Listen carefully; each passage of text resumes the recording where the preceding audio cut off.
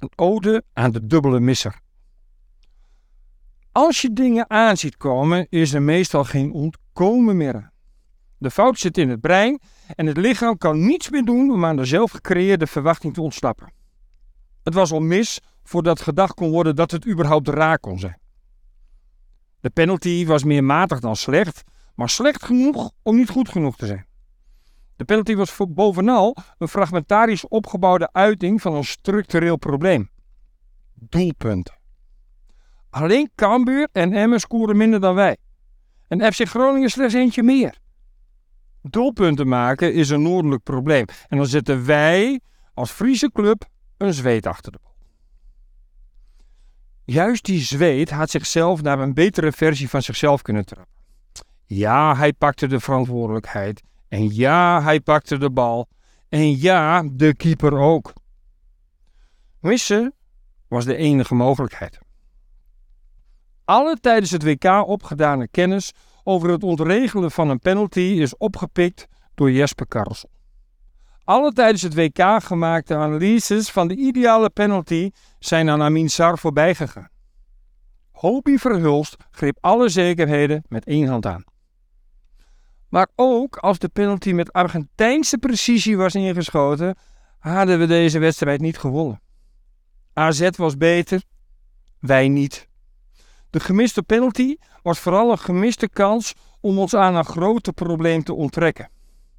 In ons geval dient scoren een groter doel. Hello my friends in Heerenveen. My name is Rodion Kamotaru and I listen every week to Radio Kamotaru of course.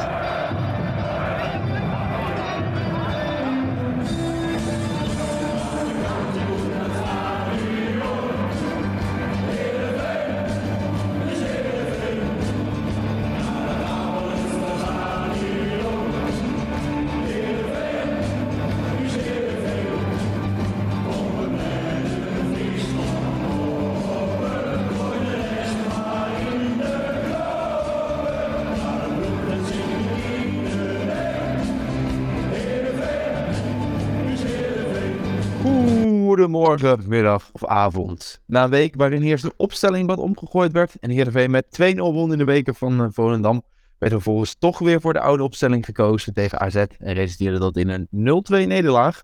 Een hoop gebeurt dus deze week en een hoop ook om deze avond weer over na te praten. Uiteraard ga ik dit niet alleen bespreken, maar doe ik dat vanavond ook weer met mijn vaste maandagavondvrienden. Frank Benen, welkom. Welkom, Redmar. Jesper, de Rijnspa. Oh, is dat mijn nieuwe middle name? Dat is leuk. Ja, toch? Ja, een groot succes. Welke bedoel je? Die van Beek? Ja. Ja, die was zo net trouwens ook. Ja, die van Beek. Daar gaan we het zo bij het bespreken van de wedstrijd van AZ wel over hebben, denk ik. Jij bent gewoon toch al... Ja, jij bent al een beetje een soort schouder geworden voor die jongens allemaal, hè?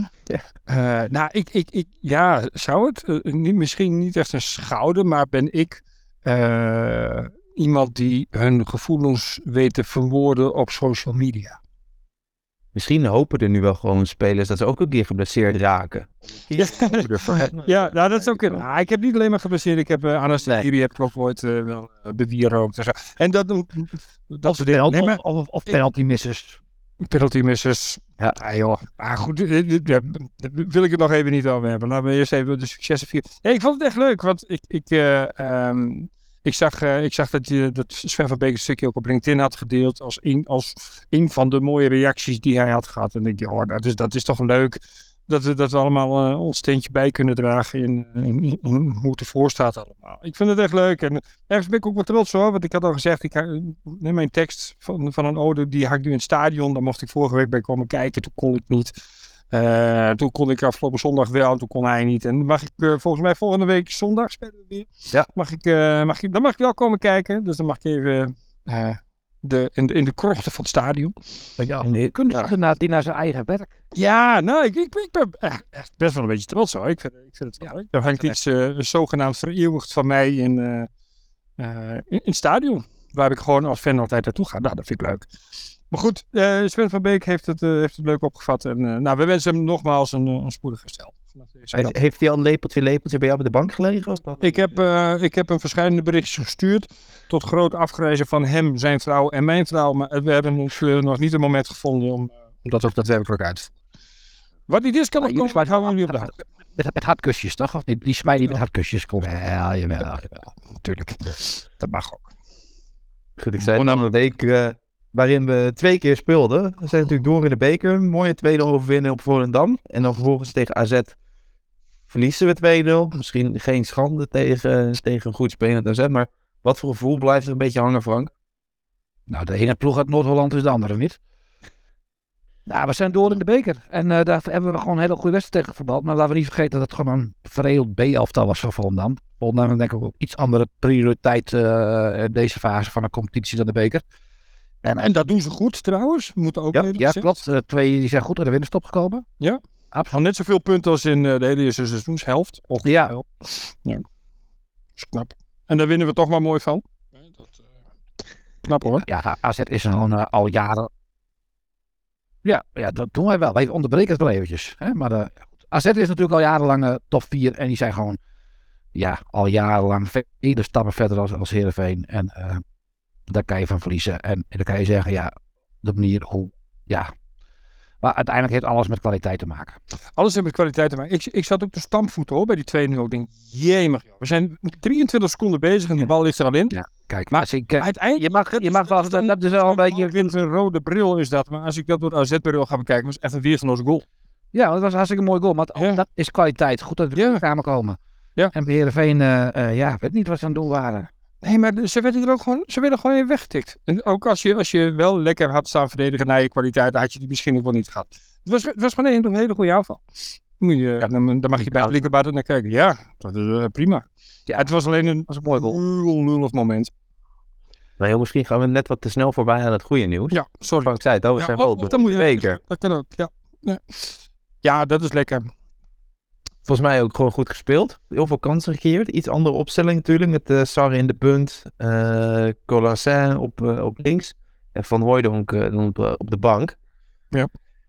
Volgens mij liep dat best wel lekker in ieder geval. Van wat ik er voorbij heb zien komen. Wat ik van andere mensen heb gelezen. Er zat een beetje een andere dynamiek in. Hè? Ja. werd wat ongebreideld naar voren gevoetbald. Dat is wel lekker. Ik vond Sarri wat meer aanwezig. Doordat hij in de punt speelde. Ja. Toch bij heel veel dingen betrokken. Het oogde met de Collassin aan de zijkant wat dynamischer. Wat bewegelijker allemaal.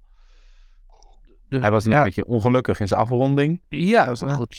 Dat is ook wel te verklaren, denk ik. Hoeveel wedstrijden heeft die jongen in de benen? Maar aan de andere kant, hij komt wel in die positie steeds. Ja. Ja, dus dat zou misschien ook nog wel een optie zijn voor de competitie natuurlijk. Waar ze het dan nu toch weer anders gingen doen. Nou, uiteindelijk dus gewonnen van Volendam. Nu zit er nou Breda. Dat is wel een leuk uitje. Toch? Ja. Dat is voor ons zou dat een leuk uitje zijn. Maar het is voor een aantal van onze spelers is het ook een leuk uitje.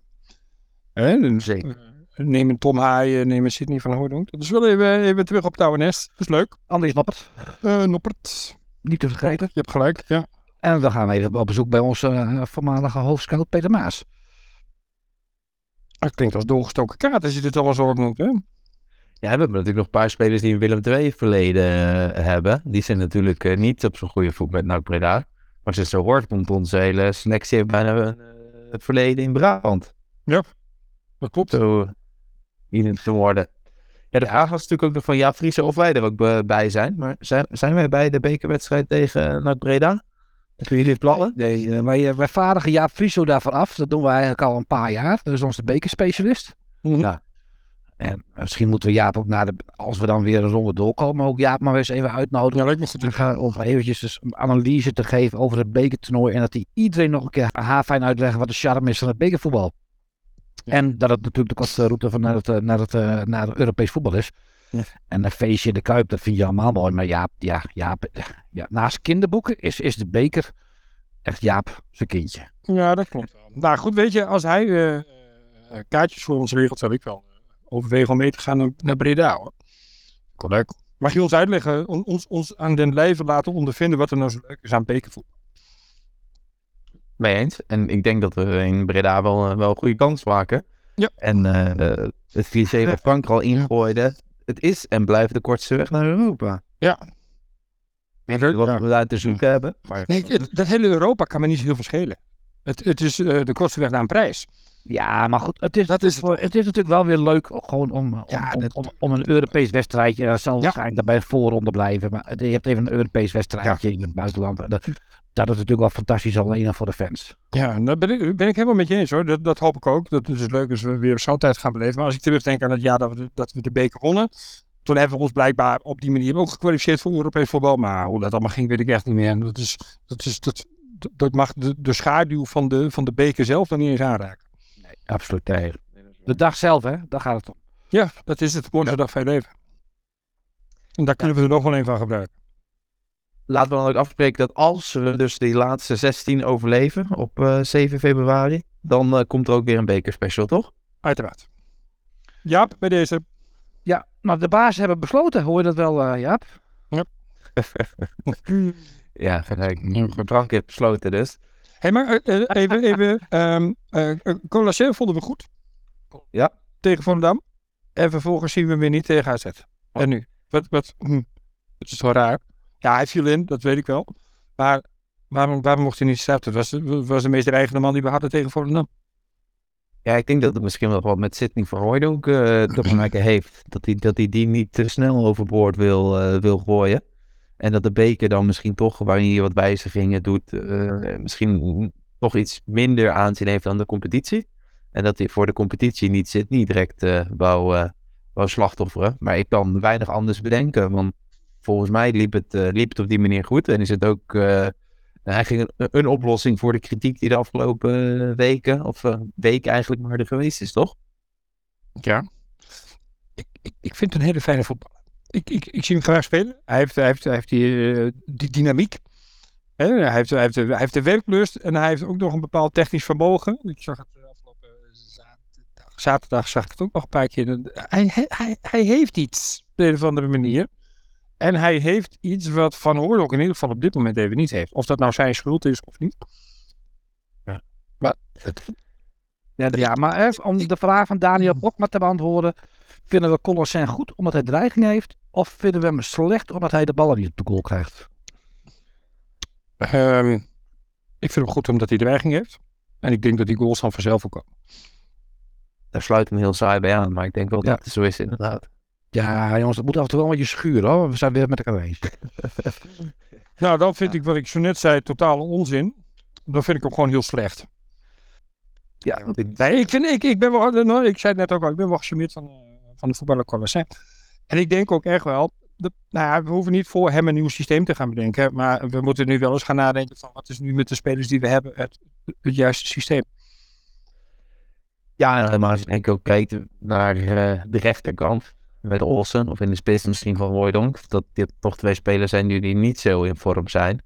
En aangezien, er wordt best wel wat gewisseld natuurlijk, hè. Al-Hash die er ook weer afgehaald wordt en Van Amersfoort die jaar weer terugkomt. Misschien wel logisch, maar ook Al-Hash stond er natuurlijk eigenlijk relatief kort pas in. Uh-huh. Maar wat vinden jullie van Olsen? We kregen 2 keer de vraag, heeft hij toegevoegde waarde? Of wat vinden wij dat er met Olsen moet gebeuren? Want die rechtsbuitenpositie, kunnen we in ieder geval zeggen, is niet voor Simon Olsen, toch? Nee, maar het is natuurlijk al een beetje wonderlijk dat je een 4-3-3 gaat spelen zonder dat je eigenlijk vleugelspelers hebt. Ja. En kennelijk wilde Kees het wat attractiever hebben. En naar 5-3-2, naar 4-3, het is wel attractiever, maar ja, daardoor staan er ook gewoon voetballers op een plek waar ze niet horen. En ja, ik heb altijd wel moeite mee als je een voetballer moet gaan beoordelen op een positie, zeg maar, die niet te zijn is. Ja. Dan wil ik iemand, dan zie ik wel dat hij niet voldoet op die positie, maar ik wil hem niet afschrijven als voetballer. Het is een middenvelder, daar wil ik hem straks op beoordelen. Ja, ik denk ook dat het inderdaad een uitstekende voetballer is, maar het is ook een beetje te veel van hetzelfde laken en pak wat wij hebben. Er staan allemaal dezelfde type middenvelders. Daarom is het belangrijk. Die hetzelfde niet doen. En wat moeten we daarmee? Ik zeg, daarom is het ook belangrijk dat Van Amersfoort erbij is gekomen. Ja, dat is wel iemand die gewoon niet alleen maar in de bal komt, zoals El Hash wel doet, zoals Tom Haaien doet, zoals Trahi. Totaal mee eens. Ja, ik vond met name in het eerste half uur, maar toen heb ik wat meer gelukt. We hadden het moeilijk in het begin tegen AZ, wel even. Maar ja, toen kwamen we wat beter in de wedstrijd. En dat vond ik, als je dan gaat kijken naar Van Amersfoort, dat vond ik dan toen veruit de belangrijkste man. Dat is een van de weinige spelers die zonder bal ook goed kan spelen. Ja. En dat kunnen er niet zo heel veel. Dus al die andere middenvelders, die willen de bal hebben. Het liefst onder hun voet. En dan gaan kijken wat ze ermee gaan doen. Dat heeft Tahiri, dat heeft Haaien, dat heeft Olsen. Al-Hadj kun je er weer inzetten, die wil dat ook. En dan gebeurt er niks. Ja, dat is wat ik zei eigenlijk, hè? Ja, precies. Ja, nee, oké. Zijn jullie het nu al met elkaar eens? Ja, we zijn het weer met elkaar eens. Ik vind het... Ik vind er geen reet aan. Ja. Nee. Ik ga vanaf nu gewoon mijn mond houden. En elke keer, en ik ga me er alleen in mengen als ik het keertje totaal niet met jou of jullie eens ben. Nee, doe gewoon gezellig mee, Redmer. Maar ik denk wel dat het is wel met Olsen aan die rechterkant dat niet werkt. Daar zijn we dus wel eigenlijk met z'n allen over. Ja, Dan zei hij zelf vorig weekend, hij wil eigenlijk liefst op 10 staan. Op 10 staat Pelle van Amersfoort. Die houdt dus dan eigenlijk en Olsen van zijn plek en Rami Al-Hash. En ondanks dat ik heel erg blij ben met de Van Amersfoort die terug is, sluit ik me dan een beetje aan bij de vraag van Marcel Koffers, dat we eigenlijk gewoon weer een overschot aan middenvelders hebben. Ja. En dat hebben we de laatste jaren best wel vaak gezien. Ik weet niet wat voor aantrekkingskracht we hebben op middenvelders, maar er gaat toch vaak wat mis. Ik weet alleen niet helemaal, Marcel vraagt dan ook of dat misschien het probleem is voor daadkracht en kwaliteit in de voorste linie. Dat verband zie ik niet helemaal. Want we kunnen natuurlijk ook gewoon een goede voorhoede hebben, ondanks dat we te veel middenvelders hebben. Maar ik denk wel dat er gewoon eigenlijk weer te veel middenvelders zijn. En te veel ook wel van hetzelfde laken een pak is aangetrokken. En dat zie je natuurlijk ook een beetje terug. Want daardoor komt de voorhoede ook minder in stelling. Eens? Oh nee, dat is alweer. Ik zou dat niet meer zeggen. Ga jij nou eens hebben? Ja? Ja, nee, als we in het rijtje op Collarset en Collarset, die wordt wel eens op het middenveld opgesteld, maar dat vind ik toch echt wel een spits. Ja. Maar dan alsnog denk ik met Haaien, Tahiri, Olsen, Alilovic van Amersfoort, Al-Hash, eventueel nog Nuno Mete, Van Ottelen werd nog wel eens op het middenveld uiteindelijk neergezet. Ja, dan heb je Saal. Ja, dan heb je eigenlijk weer zoveel mensen voor die 3 plekjes. Ja, en als we nou eens van die 3 plekjes gewoon 5 plekken gaan maken dan. We gaan even een paar mannen laten uitknokken wie de enige spits is. En dan zetten we gewoon een allegaartje van allerlei kwaliteiten op het middenveld. 5 man sterk, huppakee. We gaan gewoon 4-5-1 spelen. Oké. Maar Nou, dat klinkt attractief. En wie wordt dan die ene spits? Wordt dat type Sar, type Hooijdonk? Ja, dan kun je gaan kijken wie daar het beste voor doet. Op dit moment zou ik jou Sar neerzetten, denk ik. Om het in ieder geval te gaan proberen. Maar misschien zou Van Hooijdonk als aanspeelpunt daar wel heel goed kunnen zijn. Maar je hebt denk ik, met Collarset en Van Amersfoort, heb je heel veel diepgang. Die kunnen wel aansluiten vanuit het middenveld. Ik zou 4-5-1 gaan spelen. Ja, ik ben een beetje flabbergasted. Dat is normaal toch geen opstelling die wij als aanvallende Heerenveen supporters zouden prediken. Nee, maar hoor het toch weer. Dat kan heel aanvallend zijn. Want wij hebben eigenlijk al die verdedigers die we net opgenoemd hebben, er zit geen verdedigende middenvelder bij. Nou oké, maar goed, nu wordt het wel een beetje te gek, denk ik. Ik denk dat we gewoon een aantal middenvelders moeten slijten. En daarmee gaan investeren voor de vleugelspelers. Nou, eentje is op komst. Eentje is op komst. Maar goed, vergeet niet, we hebben ook nog Timossi aangetrokken voor 7 ton. Ja. Nou ja, die lijkt al heel ver weg te zijn. Ja. Van een basisplaats. Die jongen valt niet in. Dus een beetje geld wordt in de beker ook niet opgesteld. Een Benjamin Nygren verhaal aan het worden, hè? Ja. Nou ja, Nygren die viel tenminste nog in. Ja. En die was dan ook nog wel eens belangrijk als invaller. In het begin, ja. En die valt echt buiten de boot. Ja. En Van Wonderen gaf vorige week nog een interviewtje, toch? Over Timossi, waarin hij aangaf dat hij wat moeite had met het aanhaken. En dat hij dus inderdaad ook gewoon niet brengt wat hij zou moeten brengen. Dus zou dan nog zijn dat als hij wel een beetje meer aardt, dat het dan nog wel wat uitkomt? Of zien we het helemaal, of zien we het niet in hem zitten? Nou, als je na een half jaar nog niet geaard bent, dan denk ik ook niet dat het nog grote veranderingen... Het is niet zo dat die jongen uit een compleet ander werelddeel komt en de hele manier van voetballen en leven is hier niet heel erg anders dan wat hij gewend was, hè, in Duitsland of in Scandinavië. Klopt. Het is onze nieuwe Batista Meijer.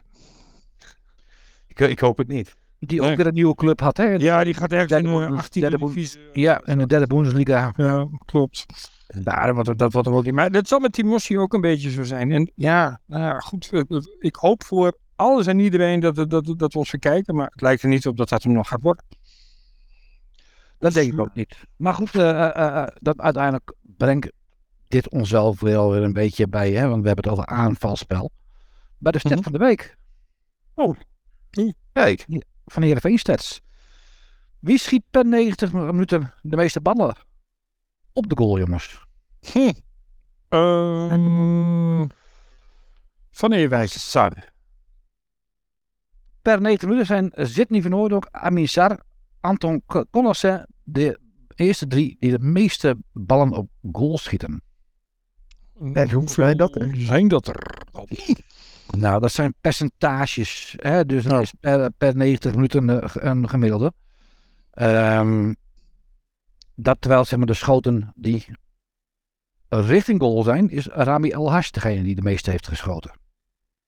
Oké. Per 90 minuten zei hij, ja. Per 90 minuten, ja. En daarna Sidney van Hooijdonk en Amin Sarr. Oké. Hoe vaak heeft Al Hadji al gescoord dit seizoen? 0. Daarom sta ik ook richting de goal. Ja, nee, ik weet Over naast gaan. Daarom, ik wilde graag deze bevestigen. Ja. Ja, joh, maar dit... Zeg maar, nou, volgens mij heeft hij er 1 gemaakt, toch? En dan Die heel een soort van... Al Hadji. Ja, jij zoekt dat even op. De conclusie, Frank, hier is dat we niet zo heel vaak schieten en dus ook niet zo heel vaak raak schieten. Is dat een beetje de conclusie die we hieruit kunnen halen? Dat is wel de conclusie. Maar ja, goed, wij zijn het volgens mij ook na Emmen en Cambuur de minst scorende ploeg. Dat klopt. En dat mag je wel best wel zorgelijk noemen. En wij lachen Groningen uit en die hebben er zelf eentje meer. Nou, dat is natuurlijk maar de vraag of je dan ook diezelfde stabiele verdediging houdt. Hè? Nu Van Beek uitgevallen is en Van Ewijk in de belangstelling staat van Fulham. Dus het kan zomaar zijn dat soms de helft van je verdediging na de winterstop of na de transferperiode echt weg is. Nou, jij vindt het er niet beter op geworden, nu Van Aken daar speelt. Want nu hadden we ook een vraag over. Hè? Is die wel goed? Is die goed genoeg voor een plekje in deze viermansverdediging? Nou ja, misschien zei het, hij oogde wat onzeker op een nat veld. Ja. Ik denk dat Pavel heel erg goed is naast Van Beek. En ik denk ook dat Van Aken heel erg goed is naast Van Beek. Ik denk dat de combinatie Pavel en Van Aken minder stabiel is. Ja. Ook opbouwend. Ik vond Van Ottelen wederom niet gek spelen, hoor. Ik vond Van Ottelen, die begon toen hij die eerste periode meespeelde, begon hij sterk. En dat werd steeds een wedstrijd, elke wedstrijd werd het ook weer minder. En dat is eigenlijk hetzelfde wat Rami El Hash ook had. Ze beginnen sterk en ze eindigen na een aantal wedstrijden gewoon weer op het niveau waar we van hoopten dat we daar vanaf waren. Ja, nou, ik weet niet. Ik heb echt wel vertrouwen in Van Ottelen. Ik vind Van Aken prima. Maar ik ben het wel met je eens dat je met Van Aken en Bogniewicz 2 spelers hebt die elkaar minder goed aanvullen dan wanneer je Van Beek naast een van die beiden zet. Ja. Dat ben ik wel met je eens. Ik denk ook dat dat het grote probleem is. Van Beek durft het door te dekken. Dat heeft Van Aken ook niet. Die vindt die ruimte in zijn rug ook eng. Ja. En ik weet niet of hij het eng vindt. Die snelheid en die behendigheid niet op dit moment. Nee, dat is waar. Maar goed, misschien is Van Beek gewoon wel een zeer positieve uitzondering op de regels dat wij verdedigers hebben. Ik weet dat Heerenveen inderdaad een speler wil gaan huren voor een half seizoen. Dus daar zijn ze van aan het kijken. Ja. Moet dan nu Van Ottelen er nog gewoon weer bij? En moet je weer met 5 verdedigers gaan spelen als je anders met Pavel en Joost staat? Nee, dat zou ik niet doen. Want ik heb al gezegd dat ik vind dat je met 5 middenvelders moet gaan spelen. Nou ja, misschien moet je er dan... Aan de andere kant vonden we Sarr en Van Hooijdonk, die voelden zich wel als een vis in het water tussen 2 in de punt. Hè? Dat deden ze beter dan nu. Absoluut waar. Ja, dat was dit seizoen natuurlijk hield dat ook nog niet over. En het begin, dat was natuurlijk waarom we ook klaagden. En we eigenlijk weer naar 4-3-3 gingen. Omdat het voorin nou ook nog niet heel vloeiend was. Nou ja, goed. Misschien dat zometeen met een Nunnally de boel wat overhoop gooit. En dan moet je gaan kijken. Sako de Boer had ook een goede optie met Colossin en Nunnally op de vleugels. Ja. En dan heb je een heel bewegelijk trio voorin. Ja, ik zou Colossin niet zozeer ook... Dan krijg je weer een beetje een noodgreepje toch? Als je Colossin ook weer aan de zijkant gaat plakken. Wat gaat hij daar doen? Ja, maar ik denk wel dat als je Nunnally bijvoorbeeld op rechts zet en je hebt Colossin op links, dat als je het dan zou vergelijken, dat Colossin op de buitenkant wel meer brengt dan Simon Olsson. Dat denk ik ook. Dus dat inderdaad een noodgreepje is, maar misschien wel een iets betere noodgreep dan met Simon Olsson op de buitenkant. Ja. Jay Nunnally, we hadden het even over hem. De verwachting is wel dat hij een contract aangeboden gaat krijgen. Dan hebben we er eindelijk een buitenspeler bij. Volgens mij zijn we het er wel overheen dat het wel een jongen is die we allemaal een kans willen geven. Snelheid, diepte. Ik kreeg natuurlijk ook nog vragen, dat vond ik wel interessant inderdaad, van Bak Nielsen kwam die voorbij. Dat vroeger als ze dan geen vleugelspelers hadden, dan kwam er nog wel eens een talentje te staan. Op een gegeven moment hadden we natuurlijk ook nog Driewedge, die toen mee mag doen. Die staat nu ook weer in de basis bij Excelsior. En we hebben natuurlijk al het debuut gezien van Trustin van Dlo. Zou die dan nog dusdanig tekort komen dat die geen kans krijgt, Redmar? Blijkbaar. Ik heb de beste jongen eigenlijk nooit zien voetballen. Ik spreek wel eens wat mensen die wat meer bij de jeugdhelftal en tweede helftal gaan kijken. En die zeggen, ja joh, er zit gewoon niet zo heel veel achter. Wat op dit moment goed genoeg is om mee te doen in het eerste. Dan is het dus niet zo'n hele grote vijver nog. En we hopen dat het vijvertje wat groter wordt en dat die jongens zich allemaal ontwikkelen. Maar op dit moment blijkt dat niet zo te zijn. Of schijnt dat niet zo te zijn. Ik kan er niet zelf over oordelen, ik ga er nooit kijken. En Keulert op de buitenkant dan? Zoals Jacco Hogendoorn opperde. Zou dat nog een optie zijn? Keulert naar de links of rechts buiten. Kan hij volgens mij beide. En dan Kuip linksback. Ja, kan. Ik vind Kuip niet zo'n hele goede back. Ik vind niet zo'n slechte voetballer, maar ik vind geen goede back. Ik vind Keulert wel een goede voetballer en een goede back. Nou ja, dan ben je er wel. Wat mij betreft hou je die gewoon op zijn plekje waar hij nu staat. Ja, Keulert kan je overal neerzetten, volgens mij. A, vanwege zijn instelling. B, vanwege zijn kwaliteiten redt hij zich overal. Dat denk je nou, volgens mij. Die speelde tegen Volendam ook weer een goede wedstrijd. Toen Heerenveen natuurlijk ook goed speelde. Nou, we kregen ook een vraag binnen van Jaap Kruijs. Die zei, waarom werd er tegen AZ geprobeerd te voetballen? Want tegen een betere ploeg lijkt mij de lange bal, of een ander soort voetbal, vul ik dat maar even in, de juiste optie. En dan maar verder zien. Misschien is dat wel waar we staan. Ik kan me daar wel redelijk in vinden. Ja, ik ook. Want wij... Tuurlijk. Maar... nee, maar ja... Dat is niet zo dat je tegen sterke ploegen mag je best wel weer eventjes die 5-3-2 terugpakken. Ja, of de 4-5-1. Ja, heeft er wel die hebben nog niet, die hoeven niet terug te pakken, want die hebben we nog niet gedaan. Nee, en dat is precies wat fout is gegaan, hè? Ja, dat is... Oh, dat is het. Ja. Ja, maar ik denk wel, welke getalletjes je er wel vast hebt, niet zo heel veel uit. Maar je mag dan best wat meer naar achteren leunen en wachten tot je die bal er wel een keertje vanuit de snelle counter. Want dat is hoe we het vaakst gescoord hebben, hè, met het merendeel van deze spelers. Niet met mooi verzorgd voetbal, tiki-taka. Wat zeg je? Ja, deze speler. Er zit voldoende scorend vermogen in. Het komt er alleen, nu eventjes niet uit. Maar... Ja, dat is natuurlijk wel zo. Hè. Kijk, Sar kan scoren. Hij heeft het gewoon niet. Maar ja, als je hem op de bank zet, gaat hij het ook niet krijgen. Nee, precies. Kan scoren. En dat heeft natuurlijk wel bewezen. Hij is nog. Hij is topscorer van Heerenveen. Van Amersfoort kan scoren. Dat heeft hij ook laten zien. Dus er zijn genoeg jongens die een goal kunnen maken. Ja. En het loopt op dat gebied even binnen. Maar we vinden allemaal dat we vaker moeten scoren. Maar ik denk dat we moeten zoeken naar een manier waarop we dat vaker kunnen doen. Van Hoornik is en blijft een spits die afhankelijk is van de aanval. Die gaat niet zelf vanaf de middenlijn een actie maken om die bal weergeloos af te maken. Dat gaat nooit iets gebeuren. Sar kan dat wel. Is het beter met Hagen? Ja, ik ben het wel mee eens dat, of ik ben het ermee eens. Ik vind wel, zeg maar, we hebben nu wel te weinig diepgang in de ploegen. Dat is met Van Amersfoort bijgekomen. Dat is heel plezierig. Maar het is wel heel erg fijn als je af en toe eens een vleugelspeler kan lanceren. Ja. Sar is iemand die graag met de bal aan de voet snelheid wil maken. Maar doet dat niet zonder bal. En je zag wel, ook al miste Van Berg of Moezaba de ene kans naar de andere, het bracht wel gevaar dat je constant die steekbal kon geven achter de verdediging. En zulke jongens liepen hun tegenstander eruit. En ze konden, ja, als ze dan een goede bal voorgaven of goed naar binnen sneden, werd het wel gevaarlijk. Ja, eens. Ja, bottom line is, wij willen best wel met buitenspelers spelen, maar wel met buitenspelers. En niet met surrogaat buitenspelers. Is eentje dan genoeg? Alleen Jay Nunnally? Of moet er dan eigenlijk nog één bij voor wat meer smaak? Of misschien naar de andere kant van het veld? Ja. Van mij mag er gerust nog eentje bij. Maar ik kan me ook voorstellen dat het einde van de portemonnee wel een keertje bereikt is. Ja, dan moeten we nog bij middenvelders slijten, zoals Frank zegt. Frank, heb jij nog een pitch voor alle clubs in de wereld om één van onze middenvelders te kopen? Of op te halen? Ik denk dat voor heel veel clubs in de Eredivisie een Tibor Halilovic een fantastische speler is. Viel ook wel goed in trouwens tegen AZ, vond ik hoor. Pak inzet, is een teamspeler. Dat is gewoon een fantastische jongen. En op dit moment is het, lijkt het wel zeg maar of Olsen ook moet spelen. Hè? Die heeft 1,3 miljoen gekost, daar zit het kapitaal in.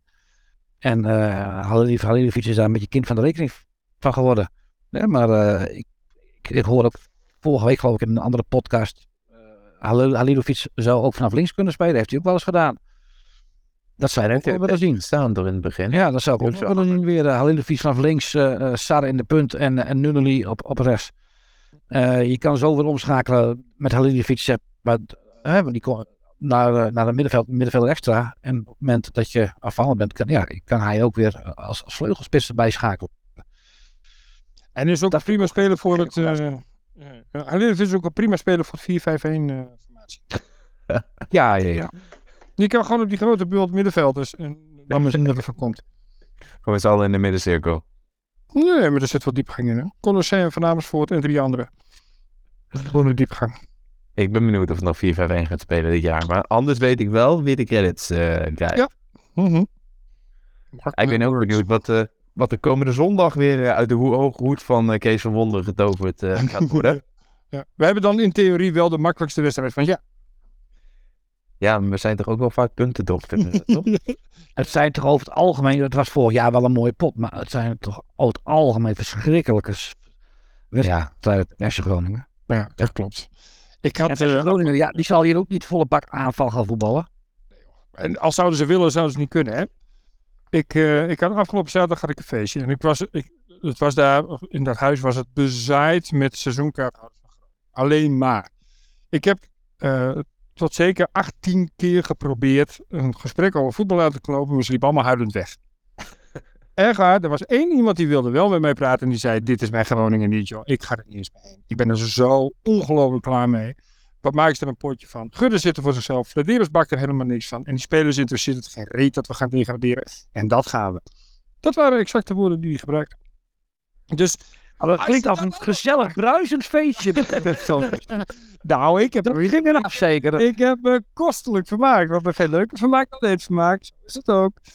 Maar nee, joh, dit Groningen is echt bizar slecht. Dat zegt niet dat wij daar met 2 vingers in de neus van gaan winnen, hoor. Helemaal niet. Maar dit Groningen is echt helemaal niks. Echt helemaal niks. Hoe wordt het dan? Maakt ze gelijk weer in een derby die toch altijd weer de ander is. Exact. Gelijk ze weer gevaarlijk, hè? Klopt. Ben ik het mee eens. En dan krijgen wij weer een stomme rode kaart of zo. En het is even weer zo'n wedstrijd dat je denkt, waarom? Ja. En toch gaan we winnen. Oké, hoeveel? 1-0.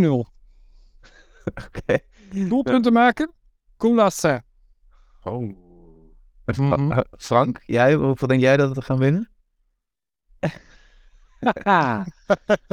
Het wordt 1-1, jongens. Ja? Okay.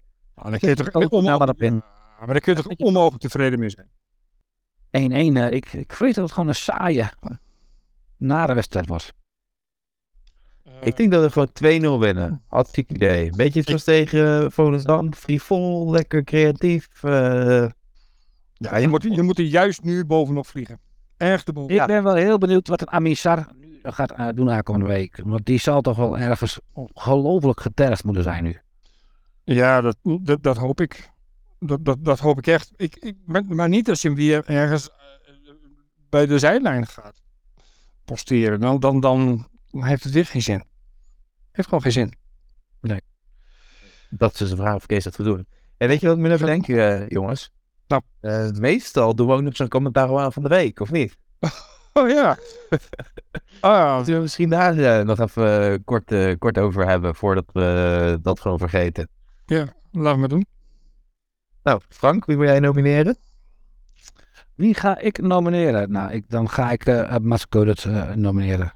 Onze motor op de linkerkant. Altijd stabiel. Nooit er onvoldoende. Oké. Transfervrije topaankoop. Dat is heel raar. Waardoor het geen aankoop was. Ja, dat is een Goeie. Wie ga jij? Ik wil jou graag eerst laten als je maar één bepaald iemand niet noemt. Als ik Colassin niet noem. Nee, die mag je noemen. Oké, nou dan heb dat een andere. die. We natuurlijk ook de wedstrijd tegen Volendam moeten meenemen, of mogen Zeker. meenemen. En daar viel hij gewoon goed in. Dus ik noteer Antoine Colassin. Uitstekend. Ja, ik ben fan van Golassin. Maar zolang hij nog niet gescoord heeft, mag dat wel niet, denk ik. Ik wil graag Pelle van Amersfoort nomineren. Omdat het een mooi bruggetje vormt naar onze afsluiter, denk ik. Maar ook omdat hij zijn rentree heeft opgeluisterd met een doelpunt. En dat hij het type voetballer is wat wij zo blijkbaar nodig gemist hebben. En in staat is om zonder bal goed te voetballen. Ja, dat zeg je mooi. Bruggetje had je erover. Dan pakken we nog even de vraag, denk ik, van Dave Capanna erbij. Ja, graag. Die vroeg natuurlijk of er nog een special komt met een gast dit seizoen. Ja. Frank, kun jij of Redmer daar nog wat meer over vertellen? Nou ja, Redmer die maakt iemand van Kamataro aan van de week. Dus laten we die jongen gewoon gelijk op me uitnodigen volgende week maandag. Bij deze. Nee. Bellen Dat wordt leuk. is maandag in de uitzending, jongens. De verloren zoon. Terug op het oude nest. Stel als Aangebakken bespreken. Ja. Ja, volgende week staat de vraagbaak natuurlijk ook gewoon weer open via Twitter. Voor alle vragen die jullie aan Pelle van Amersfoort willen stellen. En natuurlijk ook die wij aan Pelle van Amersfoort willen stellen. Dat dus allemaal volgende week. Komende zondag eerste wedstrijd tegen FC Groningen thuis in het Oudelandse Stadion om 12:15. Frank, heb je nog heel kort een one to watch of loopt die niet rond bij Groningen? Groningen heeft 2 goede spelers. En dat is Soeslof, vind ik een goede voetballer voor Groningen. En de spits Peppi, dat lijkt me een gevaarlijke jongen die achter de verdediging net verhoudt om achter de verdediging op te duiken. En met Boknovic en Van Aken centraal zijn er wel kansen voor Groningen. Dan Kleine kans hoor. Kleine kans. Ja, maar goed. Alle kans is een kans. Zo is dat. Dan gaan we dat zondag in de gaten houden. En ik denk dat we ons allemaal verheugen alvast op maandag. Pelle van Amersfoort. Ja, daar heb ik zin in gast geweest. En Ik heb gezegd dat Colassin gaat scoren tegen Groningen. Maar het zou toch fantastisch zijn als het van Amersfoort gaat zijn. Dan hebben we toch maandag een feestje in de uitzending. Dinsdag voor de luisteraars. Hier mogen we het wel allemaal over eens zijn, toch? Lijkt me wel. Absoluut. Lijkt me wel. Mooi zo. Dan was dit hem weer voor deze week. Volgende week dus een nieuwe Radio Kamataro met Pelle van Amersfoort als gast. Stuur vooral je vragen weer in via Twitter. Hartstikke bedankt voor het luisteren. Mocht je verder nog vragen, tips en opmerkingen hebben, mail ons vooral op info@radiokamataro.nl of stuur een tweet of een berichtje Instagram. Hartstikke bedankt nog een keer voor het luisteren en tot volgende week. Laat Nou, laat de Vries er dan ook nog eentje maken. Dat zou toch aardig zijn? Ja hoor. Ha! Kamataru. Rodion Kamataru krijgt dan ook zijn afscheidscadeautje.